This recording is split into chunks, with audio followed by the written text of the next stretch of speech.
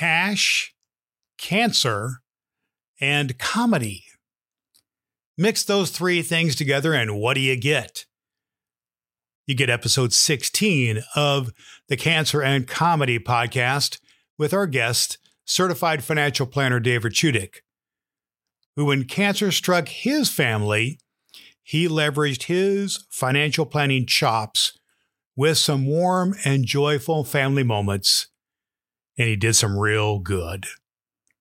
If money is in the mix of your cancer journey, then you really need to listen to this episode, my friend.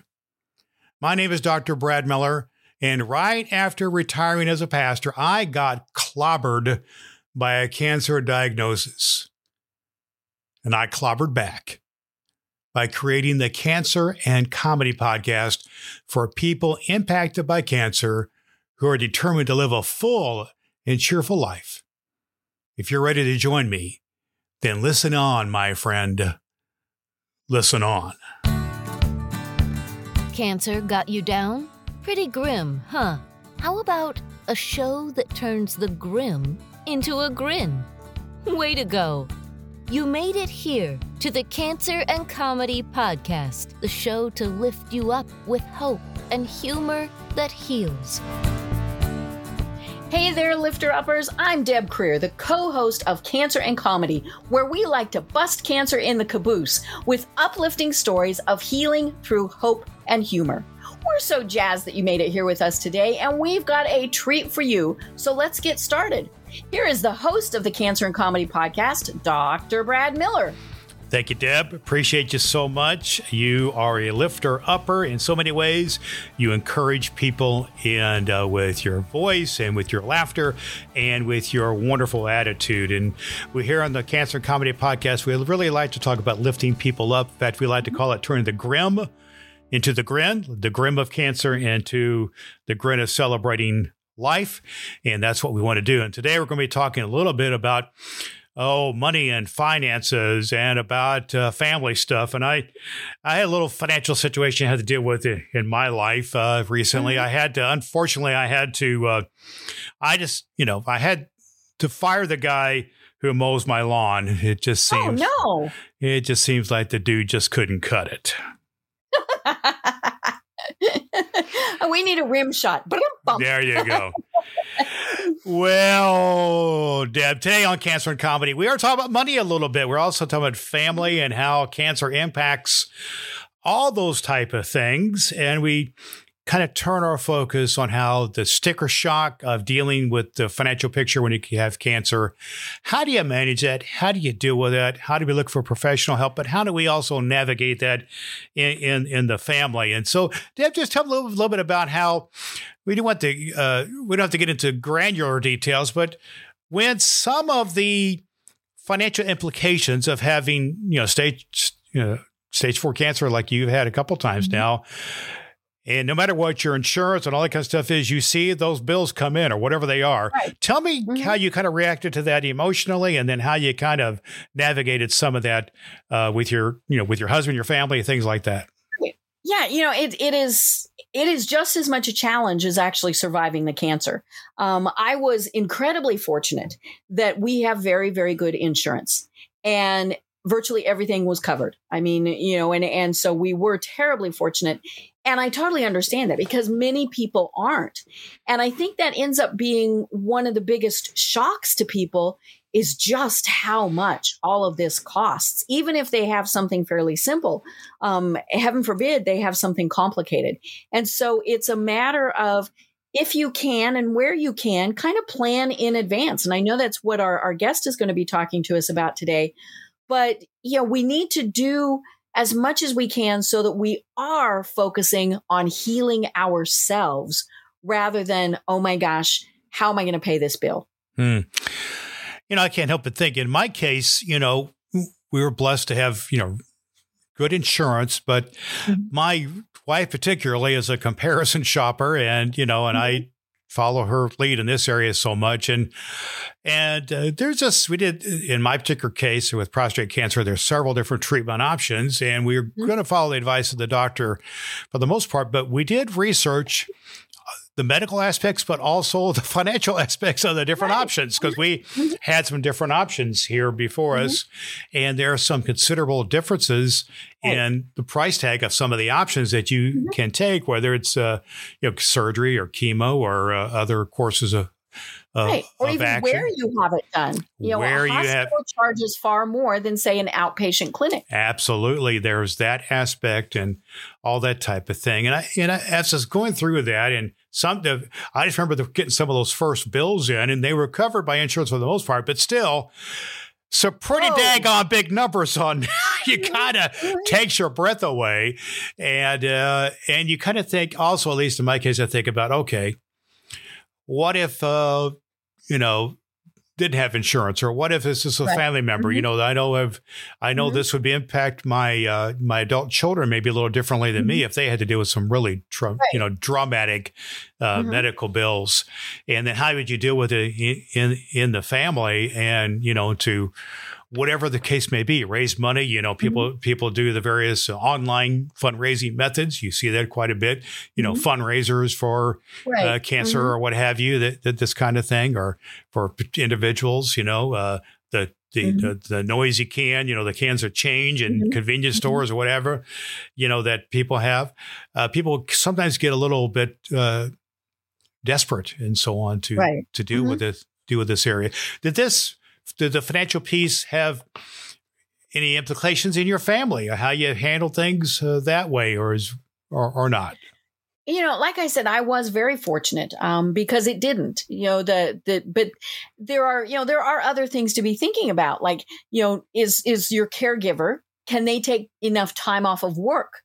To do that? Are you going to lose your job? I have my own company, and I was very fortunate that I could just kind of put it on hold or work from the hospitals and from the doctor's offices. And so, but that was kind of along with this too, is how are we going to continue doing that?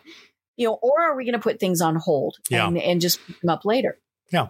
Well, some people certainly make other life decisions, whether it's, big ticket items like buying a home or selling a home, any number of things, second mortgages, all kinds of things can come into play when you have major financial considerations. And we got to keep those in mind in our whole picture. And hopefully we can be helpful to folks who are dealing with this, because, there's several things in life that are not funny that we have to deal with a little bit different attitude, and having financial problems isn't all that funny. So we have to help us to deal with that as well. And so we're fortunate today, Deb, to have a really excellent financial advisor on our podcast today. His name is David Chudyk. He's a financial advisor, and he has a passion about helping people plan their life out financially, make informed decisions. And he has a podcast about this, and he has his own business about financial planning about this, because he was not really he would talk to people about getting their financial house in order and planning and so on, and investments and getting ready for retirement, other things like that. And when he came into a situation in life that impacted him personally, at a young age, in her early 50s, his sister developed cancer, a really aggressive form of cancer that within a matter of months took her life and impacted her dramatically financially as well, and also impacted her family, which mainly was her son, his nephew, who was about 19 at the time. There was lots of implications there in that. So just give me a little bit of your reaction to the conversation we were able to have with David, and what parts of that kind of struck you an emotional chord with you for us to talk about here today? Well, it was very interesting. And we all know that talking about financial planning is one of those things people don't like to do, right? Death and taxes and financial planning. And, and so what I liked hearing him talk about, though, were the things that you can do in advance, can and should, no matter what your health condition is, things like that. And especially if you have children, so he really talks about getting your affairs in order, because, when you might need it to be, taken care of, you might not be able to. So, things like, and he will discuss this, your finances, your power of attorney, all of those things. It was just very interesting to hear him talk about this and realize that we should be doing it no matter what. Well, it's a fascinating conversation that we had. And The good news is that, and we'll talk about a little bit of that during the interview, maybe when you and I come back together, there was some really uplifting moments about this story, especially how even in the midst of health and financial crisis, there was a restoration of relationships, particularly between David and his sister as she went through her dramatic health crisis. And there was some humorous stories in that process. And it's good to see, even in the midst of a kind of desperate situation, people are finding healing. Isn't that a good thing? Right. Most definitely. Most definitely. Well, we're pleased that David's with us here today. We did want to remind our good folks here on Cancer and Comedy that we are all about healing with hope and humor. And one of the ways we do that is through the podcast. And we are actually having the grand opening of our podcast through a live stream that we're doing. And depending when you're listening to this, it's happening on November the 4th, 2023. And we're live streaming a cancer benefit comedy show that our podcast is sponsoring. It's called the Clean Comedy Cancer Benefit, and it's happening live in Indianapolis, Indiana. If you're in that area, please check out our website, cancerandcomedy.com. You can find out more about that.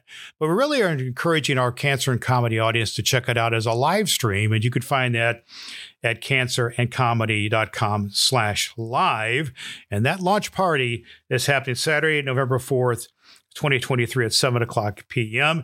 And the guest we have is a comedian who we were on a prior episode of Cancer Comedy. His name is Rick Roberts, and he was in the movie Mayberry Man, and he has a killer Barney Fife impression. It's the way people will check out the Cancer and Comedy live stream November 4th at 7:00 p.m. That's Eastern time. And again, it's cancerandcomedy.com/live. I can't wait to attend from Atlanta. So, like we said, you can be anywhere and be able to participate. Well, following today's interview, you're going to want to stick around for Dr. Brad's bad joke of the day. Maybe we should say number 2, right? Because we already had one. So we'll also have our Faith It or Break It segment and our listener lifter stories. Did you know that you can be part of an upcoming episode of Cancer and Comedy with your uplifting story of hope and humor in kicking cancer in the butt? Just go to voicemail.cancerandcomedy.com and leave us your message. Well, we appreciate that and hope people will do just that. And right now, it's my pleasure to introduce as our guest here on Cancer and Comedy, David Chudyk. And it's my pleasure and joy to introduce to you David Chudyk from ParallelFinancial.com, who brings us some incredible stories of his own family life, but also some applicable information in your life about something that happens to everybody who faces cancer or other severe diseases. That's the financial burden. I love talking about money because money has such an important impact on all of our lives, but also cancer has impacted my life and my family. You can't separate the two, cancer and money. There's a money component to everything. And of course, illnesses, there's always a money component and a financial component. Hopefully I can share a little bit of my story and what I've been through and maybe give some practical financial tips as well. Sure. They're all integrated. Everything's integrated together in your life. We can, here on Cancer Comedy, we talk about seeing things from a lighter perspective. That's because there's a lot of grim stuff out there. In order to survive, we got to get through some of the darkness to some lighter places. And we need some people to help us to navigate this. And particularly, one of those areas is the financial area. But particularly when something dramatic happens to us, like cancer. A year or so ago, I had a cancer diagnosis, certainly turned my world upside down, including some arrangements that my wife and I had to do financially to address that. But tell me about how when cancer came home to you and your family. Get a phone call from my sister who lived about five hours from me, and she was 50. She said, I passed out. They had to call an ambulance and I'm in the hospital. She sounded fine, or got phone calls on changeovers from her saying that they were thinking that she had a stroke. So I'm getting incomplete information. And one thing that I saw through this whole process is people they don't always hear what doctors say. They hear what they might be afraid that the doctors might say, or they might hear what they hope that the doctors might say. So anyway, it turns out that she had a tumor, and they were going to do brain surgery. And the brain surgery, the doctors describe it as incredibly minor. And they said she has a meningioma. And if God wanted you to have a tumor, a meningioma would be the one. And we're going to cut open her skull, which sounds a lot worse than it is. And she should be back to normal in a couple of weeks. And after the surgery, the doctor told my brother, her brother as well, and her son, held the tumor. It's a meningioma. It's just what it is. And of course, we have to biopsy everything. It's not a big deal. The next day, it turns out, or a couple of days later after the biopsy, this was lung cancer that metastasized to her brain. It goes from almost a joke of you have the good kind of brain cancer that you can have a bit of a scar, but no big deal, to this is a big deal. So she was never the same. She, when she came out of surgery, she had lost some vision. It got better, but then it got much, much worse at times. So yeah, this was pretty much a surprise as far as something. So she was doing relatively well when, boom, this happened. Okay. Never was a smoker. For the most part, like anybody else, probably could have lost 20 pounds, but wasn't grossly overweight, didn't have any of the major lifestyle issues that, we tend to think cause cancer. And we teased her a little bit. She was in and out of consciousness, and she was able to answer questions and not answer questions, but a neurologist would come in and he would ask her questions, and she would immediately say Barack Obama, like without hesitating. And then he would come in later on, and we would, as soon as we come in, we would say, I would call her dude. Dude was always our pet terms for each other. Dude, okay. Don't tell him Obama's the president. Obama's not the president. So he would ask her, who's the president? And she would say, Barack Obama. And so then we would laugh and say, we told her not to say that. And was she doing this on purpose, or was she confused? No, she believed 100% Barack Obama was the president. All right. Yeah. She had a little bit of a sense of humor at the time that he would hold up or just ask what color his shirt was. And as blue as my shirt is, she would say 100% confidently yellow or orange, like not even close. Yeah. And he would say, are you sure? She would say, absolutely. And he later explained it, that it was, her eyes were fine. It was just the brain interpreting colors was not working. We would tease her when the doctor left. Like, dude, do you realize that you screwed up the color test? And they were testing everybody. It's one of those things that's a wry smile on your face, but it's sad in the same moment. It's a bittersweet. I would say 2 months later, it was at home hospice. So it was, she ended up passing away in December. So, it went from just April. A few months. My goodness. Wow. Yeah. And one of the things, her son, who was 19 at the time, he's 20 now. So she was in hospice in a hospital bed in her living room. Like my wife is a nurse, and she always says through this, there's things a lot worse than dying. We certainly didn't want my sister to try to hold on. The greater celebration is to let human life go and to go on to what's next. And there's some joy in that as well. A couple of moments, like you're able to go to your hometown and to have some really good moments that brought some peace and some joy to you. Siblings always have probably legitimate beefs with each other, reasons. and one of the, if you want to call it a blessing of getting sick as opposed to just getting splatted with a car, is you have time to make things right. And we had some relationship stresses between us. So she lived in Myrtle Beach, South Carolina, and that's where we spent our teenage years. And one of the things that you do in Myrtle Beach is you go cruise the boulevard when you're a teenager. So you go out, and there's some people that have all souped up sports cars or whatever. Yeah. And then, so that was the thing that we did back in our teenage years. And one of the nights that her son actually went to work, when I was down there, that would be his key. Look, you can go to work, go get out, just have a quote normal life for a night or two. But then one night we went and we cruised the boulevard. So we took my car, and there'd be no way to explain how bad my sister looked at this point. Just a big scar on her face. And just, if you would have seen her, just not knowing her, you would have almost been horrified. I was like, hey, let's go cruise the boulevard. And so we drove down the boulevard, and there's this huge Ferris wheel, and there's cars and music, and her vision was very impaired from the strokes and everything, but she knew we were there. And that was the time that I know that I made peace. And as human beings, I think it's maybe our family legitimately did us wrong. But of course, there are ways that I legitimately did her wrong, or she would have a legitimate beef with me and vice versa. But that was the moment where it's, you know what, we're brother and sister. We, for lack of a better term, we both suck as human beings in some ways, and we both. But you're having a good moment, right? You're having a good moment. Had that moment, and that was the forgiveness moment. Yeah. And I don't want to say forgive, because there was nothing really to forgive other than just some sibling stuff. But that was a moment where it was like, you know what, everything is okay. It's all better. It's all okay.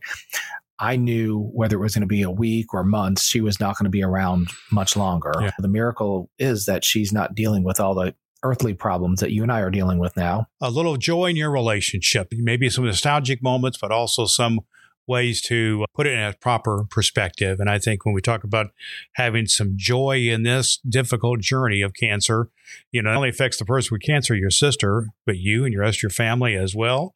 And not everybody comes to good terms with it. If you can come to good terms with it, with your sister, yay for you and yay for her too. You had your emotional moment with your sister. Sure. With all this deal. And yet I'm sure she had some realities to deal with regarding major surgeries and hospitalizations and financial challenges there. I have some of the knowledge to be able to help, but a lot of these things, when you take the CFP exam, may talk about some estate planning type issues, but until you've done it for like your own family and dealt with it, it's all just textbook stuff. Absolutely. So she had done a few things prior to getting sick, but like everybody else, there are a couple things that hadn't been dealt with. One of the things that was the bright side of the entire year was she had 4 friends that literally stopped everything and helped her. It brought back my faith, or it increased my faith in humanity, how much these people just literally helped her. They raised money. There were thousands of dollars raised. And as people progress with illnesses, some of the things that they need help with it's not that pleasant to do. People still need to bathing and everything else. That was really encouraging. Well, you mentioned she was in hospice care. I know what that means, and you know what that means. I have a son who is a hospice worker, and it is gritty work. It is a gritty situations to be in hospice care. My nephew, her son, and being a 19-year-old, you just think that the electric bill just gets paid. It just magically, you always flip a switch and the electricity comes on, and there's always food in the refrigerator. She went from being, quote, normal, and then the next day sick and in the hospital and never recovering. So things like just buying groceries is, number one, there has to be money to do it. Number two, kids just don't know what to buy or how much to buy. So we had to do everything from dig up online passwords and make sure the electric bill was paid and the phone bill and everything else. And we had to get him on some systems on going grocery shopping. And these 4 of her friends, honestly, they paid for food for the whole year, and just food showed up. So that was literally a miracle. And then also, many checks just showed up. So they had set up a meal train, which is like a GoFundMe. Sure. And so thousands of dollars were raised there. And then there were many checks that just showed up. And I'm talking anywhere from $25 to $500. And I don't care who you are, $500 check, you notice. So perfect strangers that just write a $500 check, the bills always got paid. Everything always got paid. There was always a little something. And there was literally just about nothing left over when she passed, but everything was taken care of. And the amount of people that helped, my nephew's old middle school raised money, and it was $1,000 or something like that. Yeah. So a lot of different people just stepped up and raised money and helped. People volunteered to cut her grass. There was a housekeeping service that came in and cleaned her house. So it was really a time where the negative, obviously, is the illness and just how horrible it can be at the end. But the positive was how many people, because you go through life thinking, you know what, the world's kind of not that great of a place. Everybody's out for themselves.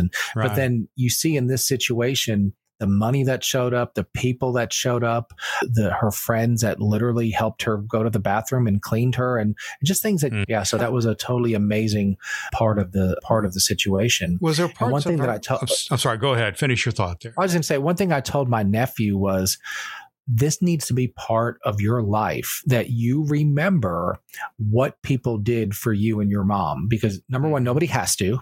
But number two, they did. And two things, if you're ever in a position in life to help someone, you need to do it, because how many people stepped up? And if you're ever in a position to think that the world is a horrible place and there's not a God that loves you, that will take care of you, you need to remember everything that literally miraculously showed up. Hey, my friend, Dr. Brad Meller here. I just want to put a bug in your ear that the Cancer and Comedy Podcast live stream launch party is just around the corner. That's right, the Cancer and Comedy live stream launch party is Saturday, November 4, 2023, 7 o'clock p.m., coming to you live on YouTube Live and Facebook Live. And it is a live comedy show featuring clean comedy legend Rick Roberts. He's in the Mayberry Band movie and TV show, and he does a killer Barney Fife impression. The Cancer and Comedy Podcast live stream launch party is coming to you live from the Clean Comedy Cancer Benefits Show. And if you're in the Indianapolis, Indiana area, come and check it out in person. For you, my Cancer and Comedy Podcast lifter-uppers, the live stream launch party is at cancerandcomedy.com/live. Now remember the date, Saturday, November 4, 2023, 7 o'clock p.m. Eastern Time. You can find the launch party at cancerandcomedy.com/live. We'll see you there, turning the grim into grins. And some of that, what you are sharing there, you receive and then you can give back. And that's part of what we love to talk about here in Cancer and Comedy is you receive something joyful and good and give back to others. But it's also given him some basic life skills, wasn't it? Grocery shopping, dealing with money, this kind of thing. And not everybody is well prepared when crisis comes. And basically, crisis comes to most of us at one time or another. It might be an illness. It might be a divorce. It might be lose your job, COVID. Any number of things can happen. So was your sister prepared adequately? And then, or were there some lessons learned that some of our listeners might be thinking about how to be prepared for something like this? Yeah, so she did have a will, and so that made things a little bit easier. But a will starts when you pass. So when we're just talking about like a financial tool, while you're alive, a will doesn't really do much of anything. So we did have to, and thankfully a friend of mine who's an attorney was able to draw up a power of attorney for her and naming me power of attorney. And that gave me just the legal ability to make decisions on her behalf, to call an insurance company, to call a doctor's office and say, hey, if there's not somebody trusted in your life that has power of attorney for you, you should really think about who that should be. So obviously spouses, but if you're not married, we all should have somebody who can make decisions on our behalf. Power of attorney, it's a relatively inexpensive document that an attorney can prepare for you, but COVID happened overnight, right? People were on a ventilator the day after being, quote, normal. Somebody still has to make decisions. So power of attorneys is something that we all should consider having.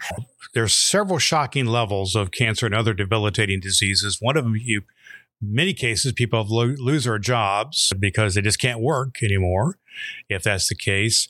Or they end up they've not quite prepared for the sticker shock of the bills that come in, or they're inadequately insured, a number of things like this. And you mentioned one of those, which is applying for benefits and so on. And tips as a financial planner and as a loving brother of someone who went through this, that you might offer to our audience some practical things they might do to.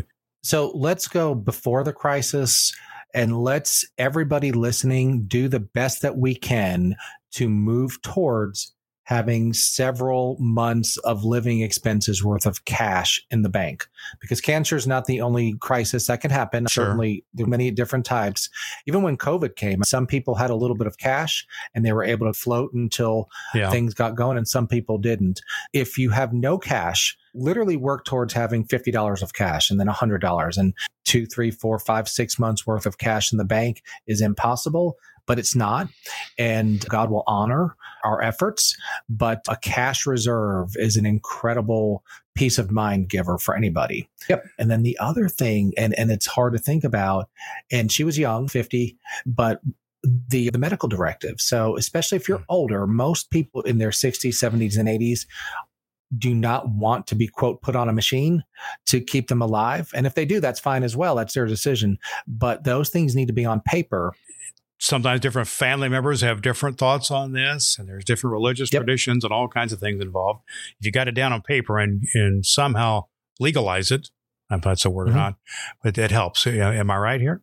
Depending on your starting point, if you're frail and 85 years old, my wife, who's a nurse, says CPR is literally torture at that point. And because you literally have to crack ribs and everything. Yeah. And most people wouldn't want that. Maybe to take that burden off your family to have to make that decision would be a good thing. So I'm sure your sister did not want to be a burden on the family in one regard.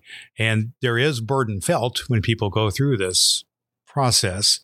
And this is a big part of what we're talking about here, planning and then reacting to release burden. Is that? She had a $43 per month life insurance policy.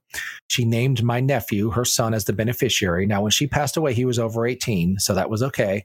The short of it is that money is his start of life. Okay. And there's some money in an account, and he hadn't blown through that much of it yet. And I'm helping him manage that. And that money is a tremendous start for him. And she absolutely knew at points, because she asked about, did we pay the life insurance? So she knew that we needed to keep that in force because it was going to be needed. Yeah.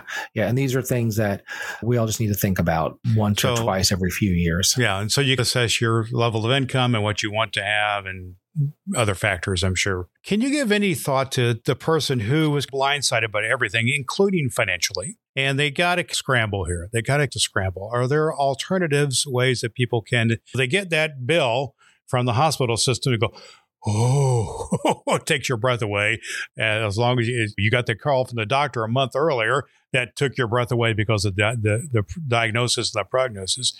Now you get this. Yeah. So one thing to do is you can talk to an attorney, and there are certain ways that you can title your assets to where they may not be able to be attacked by creditors. Now, there are ways to title assets potentially that can mean that they pass to heirs without having creditors have judgment on them. So that's one thing. Most people want their loved ones to have something. They want to leave some sort of a legacy, and obviously money is a measurable item. So that's one thing. Work with an attorney and see which ways you can title assets. Churches often have just abilities to help with meeting expenses, if possible, with helping with respite care, things like that. There are resources out there, but they aren't many. And cancer and illness can be very expensive. Yeah. $20, $25 an hour for a caregiver. That's a lot of money. That adds up between the agency and the person themselves. It's almost not charging enough because those caregivers, even with that cost, they're not able to make an adequate wage for such an important job. Someone who's basically middle income or whatever, but they weren't properly prepared, and something like this comes along, and basically be prepared and then go to whatever means that you can to repair things, to do what we've said here all along, which there are situations, because we've started our conversation here about your family relationship, and basically the joy of your family relationship with you and your sister, the cheerfulness. We believe a cheerful heart is good medicine. The cheerfulness is you're able to restore some relationship there. But money and disease and death can tear some families apart, particularly if there is a lot of money involved. I've seen people end up in probate court and things like this, which can get ugly and sad and that kind of thing. Mm-hmm. So what we're talking about here is somebody's got a decent inheritance, and people are going to say, okay, what do we do now? And how do we deal with this? Any thoughts about how that can be dealt with in a manner that is constructive, not destructive? My mother passed away. She had a little bit of an nest egg. It wasn't a tremendous amount of money, but she had some money, and she chose to not leave it equally to my sister, myself, and my brother. And it was in the will, but she actually left a handwritten note to all three of us. My sister lived near my mother and provided a lot of care. So my mother very lovingly said in the letter that my sister was going to get a bigger percentage. Totally okay with that. She said that my brother was going to get the second biggest percentage. And she even mentioned that she hoped that I think he would start a business, and even she wanted him to have her engagement ring in case he ever found the right girl. And that's totally beautiful. But there was never a chance that we're going to fight over her engagement ring. But if there were, hey, she settled that and everybody would respect that. And then she mentioned something to the effect of, I already had kids and I was going to probably be okay anyway. And so everything worked out great because of this handwritten note that literally was in a folder that we all knew where the folder was, but never saw it until she had passed. Because you're right, money, if there's not a lot of money, it creates problems and stress. And if there is a lot of money, it creates problems and Yes. stress, or can. Right. Normal people, all of a sudden, you can get siblings hating each other in different cases where one gets 10 million and the other one gets 11 million. And but money can do crazy things to people. Having your children and your heirs know your wishes and expressed. And I think handwritten letters are just so powerful and give reasons. I think that was a really valuable thing for our family. And let me just ask you, in that case, are handwritten letters or the illegal entity, as it were? Yeah. The will basically said whatever the percentages were. I think it was legally done as well. Right. Yeah. So there was a will. So that was the emotional component, if you will, to this. Right. Helped explain it so all three of you could understand her will, at least. Not her legal will, but her personal will explained to you. And the handwritten letter said things to the effect of, I love you all equally, and things like that a legal document wouldn't say.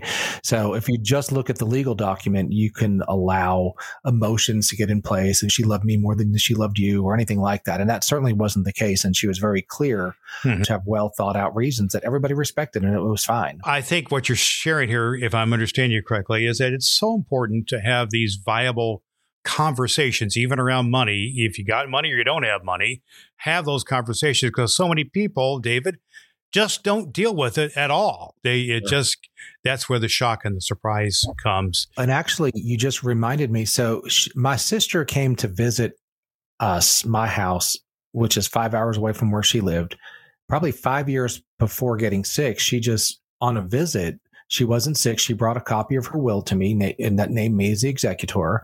And she also gave me her life insurance policy number and information. I had no idea it existed. And of course, never dreamed it would be used. When she got sick, I knew that ultimately there was going to be a couple $100,000 of life insurance benefits, which of course doesn't bring her back, but it does solve financial problems. And I do remember taking her son. We were driving to the hospital, and I explained to him just financially what would happen when it happens, and he would eventually inherit her house that had a little bit of equity, and there's life insurance. And because as a 19-year-old, he didn't have a clue what happens when somebody dies, money and not money. And the bad thing is there's a lot of 30, 40, 50, 60-year-olds who don't have a clue either. But it's not that anybody was like, well, as soon as she dies, there's $200,000. Let's hurry up. But this is going to be a bad day when it happens, but it's going to be a little bit less bad because there'll be some money that can just solve some of the problems that money solves. Let's talk for a minute about another level that does come into play here, and that's the spiritual level. You've mentioned kind of being good stewards, for instance, of resources. But what do you think the part to play, if any, about some sort of connection to a higher power or some sort of a spiritual aspect to everything we've talked about here today? Does it come into play at all, David? Absolutely. In different ways, right? So obviously my sister was sick, but a lot of times, to be honest, she was literally sleeping 22 hours a day. Obviously, her son had a difficult time. My brother had a difficult time. I had a difficult time. And in some ways, it was easier because I was far away, but it was harder because I was far away. There was a church service and talking about the Beatitudes and blessed are the merciful, so for they shall receive mercy. I'm not a biblical scholar. I know a lot of people have Bible verses memorized, and that got me through the year. That was one of the times, if the Holy Spirit's told me to do 100,000 things in my life, I've probably done 2 of them and not done the other 99,998. But this was a year that I actually was obedient. Right. There was mercy for me. This actually has been a really good year for me after that. So, well, if you got to start someplace biblically, blessed are the merciful, the Beatitudes, which is all about being happy. The word Beatitudes means to be happy or to be affirmed. And that's a good place. Show a lot of mercy to your sister. You drove back and forth a lot, and which also could have impacted your business last year while she was sick was slightly up, which was a miracle. Business this year is like incredibly up. And I think sometimes things just work out when you do the right thing. Let's talk for a minute now about, David, how you serve others out of this whole process, how this motivates you, and what you offer that can be helpful to people. Because we love to talk about how you take the experiences of cancer and anything else, and you can either go down spiral to oblivion, or you can have a bit of a cheerful spirit. You can how have you been able to take this tragic experience with your sister and then use it as some sort of motivation to serve other people? I mentioned that my sister had 3 or 4 really good friends that literally dedicated their lives to her, and we're at her house every day. Food just showed up, and probably between tens of thousands of dollars that they spent. Actually, a friend of mine he's actually in my Friday morning men's group. He's in kidney failure. And so he goes to dialysis, and he doesn't drive, and he's getting into the kidney transplant program, which is a tremendous, you don't realize what's involved with it. It's intense. Yes. It's intense. Yeah. So once he's not even medically approved yet, but once he is medically approved, it could be years before a kidney shows up. And so anyway, I'm his trusted contact. So I'm the person right now who's listed with the social worker to get him. So my sister's 4 friends, I'd sent them a text saying, I just want you to know that because of how much kindness you showed for my sister, who's not related to you and you had no obligation, I now am in a position to where there's someone who I can help greatly, and I can't not help him after people stepped into my family's life and helped my sister. So I told them that their kindness and love towards my sister is literally a big reason why this guy is getting help with getting a kidney. Yeah, that's awesome. And just all the logistics involved with getting a kidney. And it's a bigger deal than I thought it was, because it's intense. It's no small task to get a kidney. Now, you're a changed person out of this experience, and even out of the tragedy, some good stuff has come. And that's what we'd like to emphasize here in Cancer and Comedy, is that you don't have to stay in the tragedy.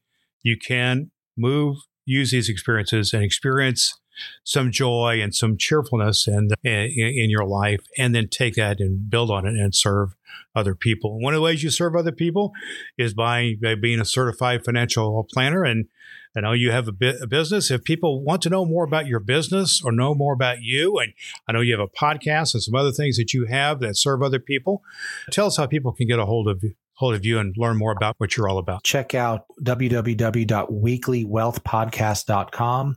And my tagline is, we talk about the mindsets, the tactics, and the strategies that can help you to build and maintain wealth. But I don't define wealth as a certain dollar amount. I define wealth as, let's say last year I was able to drive back and forth and help my sister. So I had some flexibility and things like that. Money is such an important tool in all of our lives. And if I asked you to think about everything you've ever been stressed out about, and then if I said, how many of those items had some money component to them? It's probably 90% of everything we've ever been stressed out has some sort of a financial component. And then if I ask you to be really honest and say, out of those 90% that had a money component, how many of them did you either cause or partially cause? Or did you not prevent or not partially prevent? And in a lot of cases, we all probably we probably can all look back at a few financial decisions that we could have made differently. Confess to several, and my wife would confess to several that I've done as well. Because you might actually be her financial mistake. Wow. Okay. Now we're going to medlet here, man. So I knew we'd get a little dig in here somewhere along the way, but that's awesome, man. That's awesome. We appreciate you being with us here today. And also, the name of your company is parallelfinancial.com. And we thank you for being our guest today. His name, David Chudyk, and from parallelfinancial.com. Oh my gosh, David had such wonderful information to share, and very important for everybody. As we said before the program, one of the things that struck me about his conversation was really thinking about how it affects others. You know, in prior shows, we have talked with people who themselves have had cancer, but he is a family member. And sometimes we forget just how much what we're going through is affecting our family members. And I loved hearing his point of view on that. Yeah. And it was transformative. And of course, I really believe in the power of transformative experiences to change us fundamentally and help change the dynamic in other relationships fundamentally. And in that process, some healing took place. And we like to talk about healing through hope and humor. And I just love some of the stories David told about his sister, about his nephew. His sister, particular story where they were cruising in Myrtle Beach. And, you could tell there was some old stuff there from growing up between brother and sister. And there was probably some other stuff in the nuclear family that was, not so good. Right. But they had a moment just to be brother and sister, kind of like when they were kids and cruising up and down their hometown, and had a healing moment and had some restoration and come to a moment of, reconciliation with someone you had a little bit of tension with, because you're at a moment where, okay, time is precious, our relationship is precious, and you prioritize things. And that was really cool to hear. What was your reaction to that particular story? Was.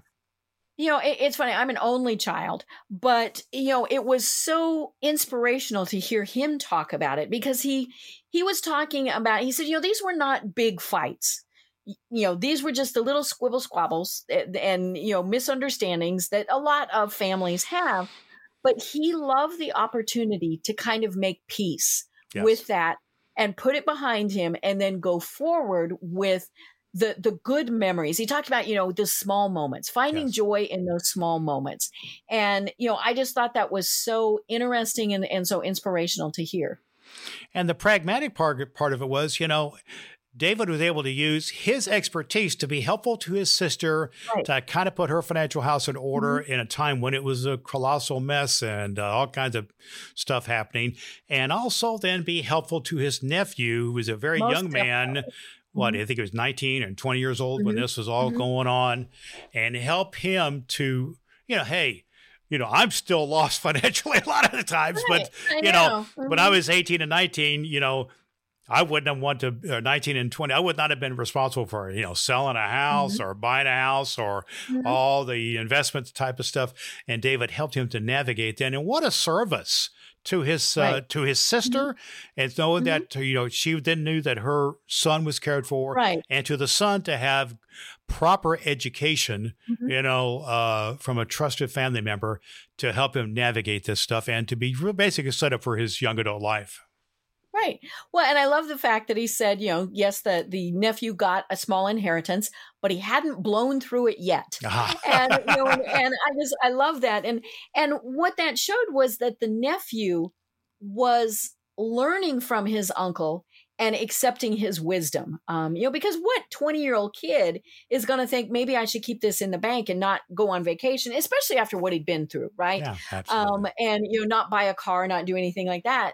It was still there in the bank, and he was going to use it for, who knows what in the future. But he knew how important it was, not only in his mom's memory, but also in his future to really be responsible with that money.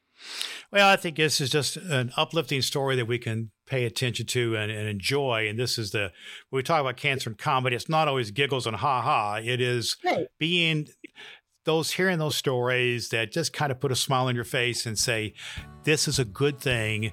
This is a time of uplifting family members and other people that is going to set the course that's based not on destructiveness, but on hope and a real future. Even if death has devastated the family, you still move on and you can have a bit of a warm memory and that type of thing. So we appreciate David, and we'll put connections to him in our show notes, and hope people will, and whatever they're doing in their life, will consider their whole financial picture as a part of their overall navigating cancer and their healing process. Right. Most definitely. Well, now that we have had that wonderful inspirational message and information from David, it's time for our amateur hour on cancer and comedy called Dr. Brad's Bad Joke of the Day.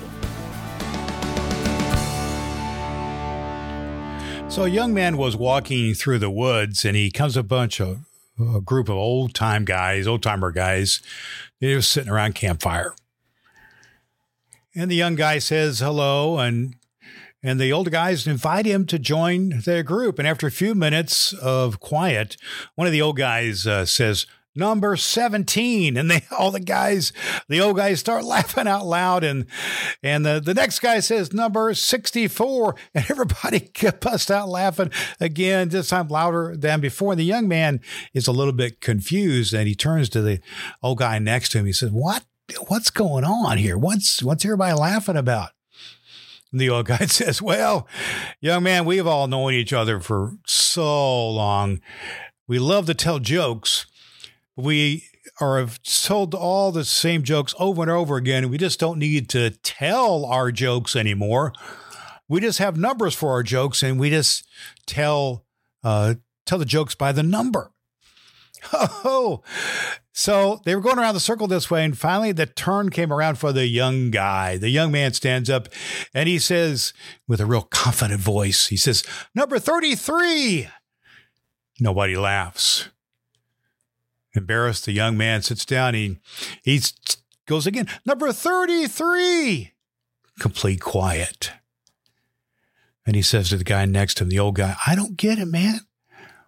Isn't number 33 funny?" And the old guy says, "Oh, yeah, it's funny. It's funny, all right. But just not the way you tell it." Oh my gosh, you always come up with the best jokes. So now it's time to shift gears a bit for Dr. Brad's Faith It or Break It segment. In our Faith It or Break It segment, I want to talk to you for a moment about the concept of a return on investment. Many times when we think of the term return on investment, we're thinking about making a financial investment in some stock or bond or commodity or something on the stock market or in crypto or something like this, some financial vehicle to help us pay interest on what we have invested. And we don't want to lose the principal, but we want to invest in something or perhaps a business venture and get money back on the deal somewhere in the long run. That's the whole idea. You invest some money in something, you want to get a return on investment. The other day, I was in line at Starbucks in the drive-thru, and I had an occurrence that's happened to me before, but it doesn't happen too often. Perhaps it has happened to you. I pulled up, I ordered my drink. I have a certain drink I get quite often, a Frappuccino, frozen drink. Cost about $6. It's not cheap, but I get it, a couple times a week just because I want to indulge a little bit.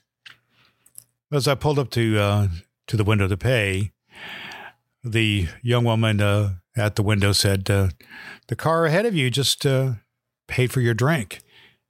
And the car ahead of me was already moving off. I couldn't even wave thank you. But what I did then, I just was thankful, and I had the money to pay. Of course, I had my money already out ready to pay. So I said, "Hey, how about I just pay for the person behind me?" And so that person had a couple of drinks. It was, I forget the exact number, but like $12, something like that. So I just paid for that, paid for their drink. I was reminded, and it felt good for what somebody did for me, invested some money in my drink, and it felt good for me to invest in the person behind me. I'm not sure it had happened on that day or not, but I know it has happened before where one time at a McDonald's or someplace like that in the drive-thru window, the person in the window counted 12 times in a row, 12 cars in a row where somebody paid for somebody behind them.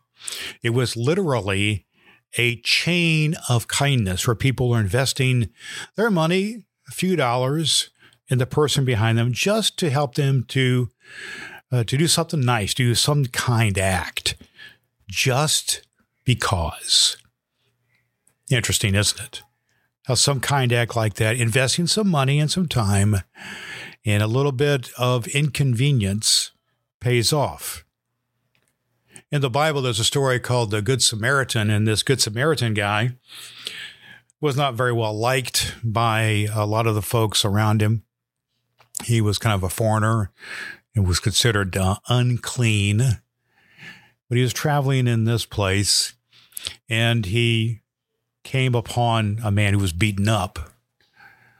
And he went to him, and the Bible says he bandaged his wounds. He poured on oil and wine on his wounds to try to give first aid. Then he put the man on his donkey, his mode of transportation.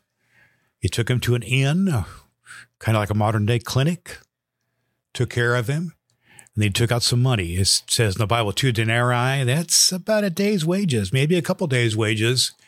Gave them to the innkeeper and said, look after him. When I return, I'll reimburse you for any extra expense you may have. The fact is, the Samaritan, someone who was despised by many, invested really a significant amount of money in the man who was beaten up and left for dead. And what Jesus said in this story was, do you think this man was a neighbor or not to the man that fell in the hands of robbers? And of course, the answer was yes. He was a good neighbor, even though because of his background, many people despised him. And he invested in something that he may not have received any return on. I just kind of doubt that the Good Samaritan was ever paid back monetarily. But it's a good thing. Let me give you 3 points or 3 lessons I think we can learn from this lesson here about a return on investment. One is just to show compassion to people in need, whether they're beat up or hurt or somebody in the hospital, even strangers, even cancer patients. Show compassion. The Samaritan saw an injured man, and he had pity on him. He was moved emotionally, even though the Jews and the Samaritans were nasty to each other. Second thing is take action to help. Do something. Do something. He didn't just feel bad for the man or lift up thoughts and prayers. He bandaged his wounds. He put him on his donkey, his mode of transportation. He got him in a safe place. He paid for his lodging and his medical care. Third thing is he went out of his way to care for others. He went way beyond binding the man's wounds. He took care of him. He invested money, and he also invested money over time. He said, I'll be back in a couple days when you've recovered, and I'll settle up with the innkeeper. True compassion, everybody, is sacrificial. So the lesson here is be merciful, be kind. That is an incredible investment. I'm so glad that in Starbucks line, somebody invested $6 or so for my drink, and I'm glad I invested $12 or so for the couple of drinks of the people behind me. You know why? Because that shows that people are neighborly to me, and I could be neighborly to them. And that's a good thing. A good lesson from the Good Samaritan about a true return on investment. That is our faith it or break it moment. It is now time for one of my favorite parts of this program, our Lifter Upper Listener segment. Did you know that you can be on Cancer and Comedy as a Lifter Upper listener with your uplifting story about your cancer journey? Just go to voicemail.cancerandcomedy.com and record a brief message for us. Our podcast co-host, Deb Creer, brings us our Lifter Upper for today. And I think that happens. I mean, we're kind of at a raw emotional state. And if somebody says, I can make it better, you think, wow, okay. But one of the things I also really did discover was to rely on other people. My friends, associates, family, everybody, it became this whole big tribe of people who were helping me through this process. And one of the things that I loved, and I still do, is, when I say, hey, I'm having a procedure, I'm going in for this, going in for that. And so everyone sends well-meaning thoughts. They send prayers, all sorts of things. And I always feel like I'm going in with like this bubble of support and care around me. And you'll love this. Well, Lifter Uppers, this brings us to the conclusion of this episode of Cancer and Comedy Podcast with Dr. Brad Miller. Did you know that we like to call folks like you who follow Cancer and Comedy Lifter Uppers, or Uplifters for short, because Cancer and Comedy is all about telling uplifting stories of people like you who are kicking cancer's butt with healing through hope and humor. You can join those of us who are turning the grim into grins by telling us your uplifting story at voicemail.cancerandcomedy.com. You can also keep up with everything Cancer and Comedy through our Cancer and Comedy Chronicles newsletter. Just go to newsletter.cancerandcomedy.com to sign up. Well, that's it for now. Please join us next time on Cancer and Comedy. And if you like what you hear, please pass this podcast on to someone in your life who needs to turn their grim into a grin. For Dr. Brad Miller, I'm Deb Creer, reminding you that a cheerful heart is good medicine. Hey, thanks for joining us on the Cancer and Comedy podcast with Dr. Brad Miller. Make sure you visit our website, cancerandcomedy.com, where you can follow the show and get our newsletter. Like what you hear? Then tell a friend about Cancer and Comedy, the show that lifts your spirits with hope and humor that heals. Until next time, keep turning the grim into a grin.